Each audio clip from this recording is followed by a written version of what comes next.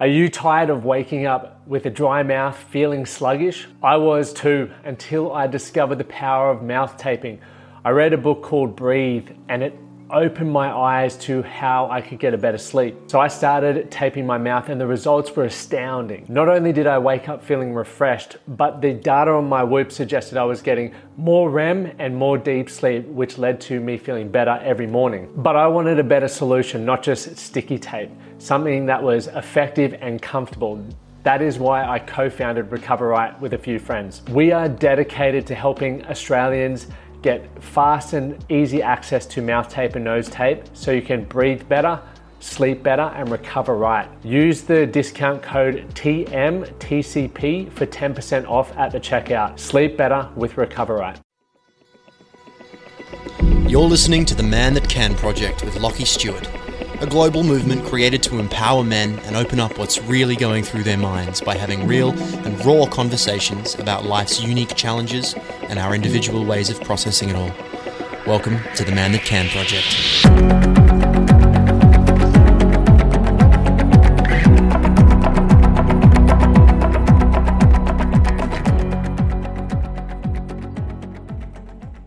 All right, gents, welcome back. We got another episode, and today, what is it, Thursday? I know I was getting through a period of time where I was dropping daily episodes, which was really exciting and fun, and getting a lot of great feedback for you, from you, gents. And it was just an enjoyable process. Unfortunately, fortunately, however you want to look at it at the moment, I've got a new staff member starting. I have two new programs launching, really, the Strong Men of Value and the Foundations Workshop, which is in October, which I'm sure you guys have heard a lot about and seen a lot about on the socials, or you can head over to themanthatcanproject.com to find out more. But yeah, it's been a fun and very exciting time, and I know within probably the next 2 weeks, things will be back to a bit more of a steady pace, a bit more normality, and I'll be able to continue delivering more episodes. But I'm still committed to releasing 3 episodes a week, which is always the standard, between 2 and 3. But it was fun just giving my daily thoughts as well. So thank you guys for tuning in and constantly sharing it and getting engaged. One thing, and this is probably just a bit of food for thought for you gents who are listening.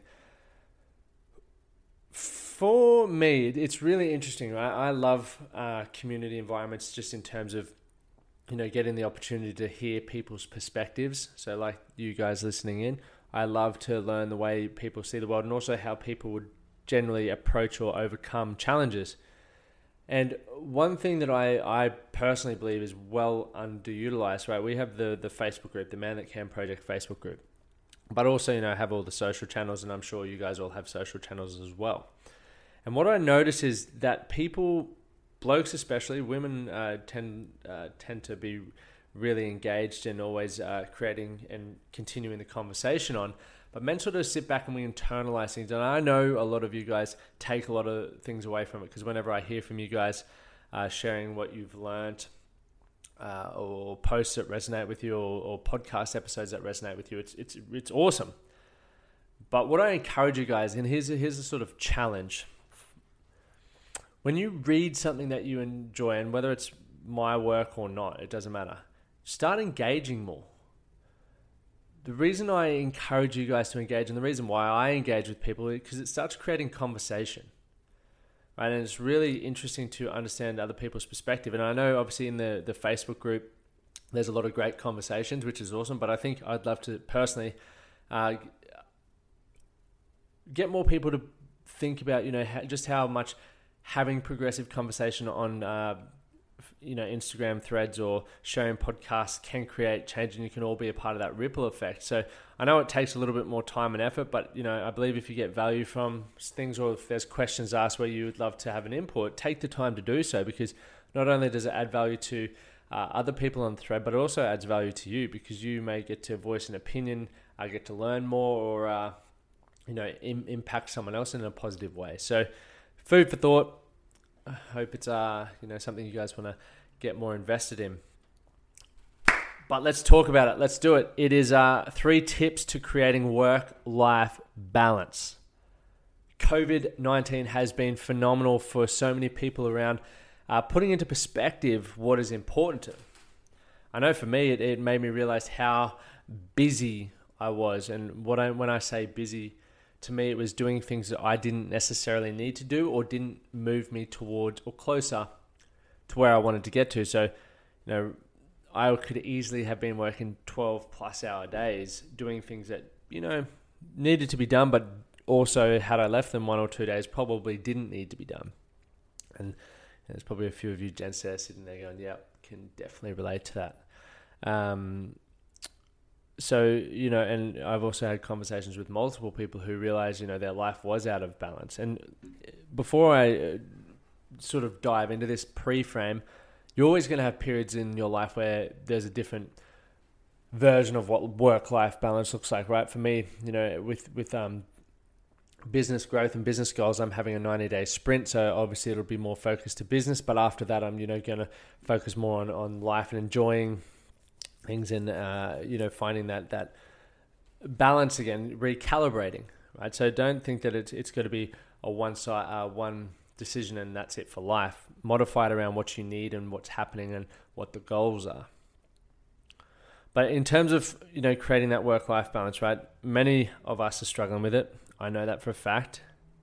I know I have for a long time, but it's all really been probably, I reckon, over the last 2 years that I've, really grown to understand the importance of work-life balance, right? I've spoken and coached many men who are successful in some way, shape, or form, but the other things are often lacking. And you get to a point where it's like, well, is it the life that I've set up for myself really worth what it's giving me? I'm missing out on time with my friends. I'm missing out on just living. Right? So it's a question a lot of men are asking themselves. I know that, and you may be even asking yourself that. Like, is this all that life's meant to be? So I want to give you a few quick tips that I've utilized and I've implemented over the past couple of years to really help. And once again, guys, I'm not a fucking saint with this. I'm working on it, but these have been things that have really helped me make some incredible and noticeable changes just in how I feel, how much I enjoy my quality of life, and also the results that I'm getting, right? Things are going really fucking well in all aspects. So, and I'm not saying it's always like that, but that's where it's at right now. So, first tip, and I generally do this at the start of every year or just, around November, December for the next 12 months coming ahead, but map out all of your long weekends, holidays, and your non-negotiable activities, right? So you may have hobbies that you enjoy doing. You may want to go hiking once a month. You may want to go surfing once a month. Whatever it is, map that out on a calendar. So I head to Officeworks and grab myself a big whiteboard calendar, the yearly planner. I'm just looking at what it's called. And I'll put all of that stuff in. I'll obviously check public holidays and have a chat with the missus. And obviously I would recommend for you guys to chat to people who obviously are important in your life, and you may have to cross-check things, but then put it in, because then you get to start building your life backwards, right? You get to have those non-negotiables so you know where they are. You might have a holiday every quarter. You might have a long weekend every couple of months, which is what I do. You may have certain hobbies you want to do every couple of weekends. Book that in. And if you can pay for some of those things, pay for them, right? So it's a non-negotiable now. Then obviously after that, you've got to put your work in there. That takes up a fair chunk of time. But also, you want to build that balance that you're looking for. If you are a business owner, okay, you might put in certain periods of time where you're gonna take your foot off the accelerator, or you might have certain chunks of time where you're really going to put your foot down on the accelerator. Okay, so know that those things are happening, because as you're built in the lead up to it, you can have the conversations with the people that you need to let them know what's happening, right? To get their buy-in, to support you with that, whatever phase you're about to go in, right? So definitely map out all those long weekends, holidays, and non-negotiables, and put them in your calendars, gents. Do it. If you've, not done it, or if you've got plans, do it right now. Like, take some time, come back to this episode later, but just make sure you put it in your calendar. I guarantee you guys will come back and thank me later on. Second tip, boom, is say no to things you don't enjoy. Stop being a yes man. Stop feeling like you're going to offend people. And once again, it's easier said than done, but work on it. If you can get this right, 70, 80% of the time, you're going to start freeing up more time for yourself, and you're going to have time to do the things that are important to you. Or you might just save energy for yourself, emotional energy, so that when you get home, you can direct the energy where it needs to go, whether it's to your partner, your children, or just to friends, or even to yourself.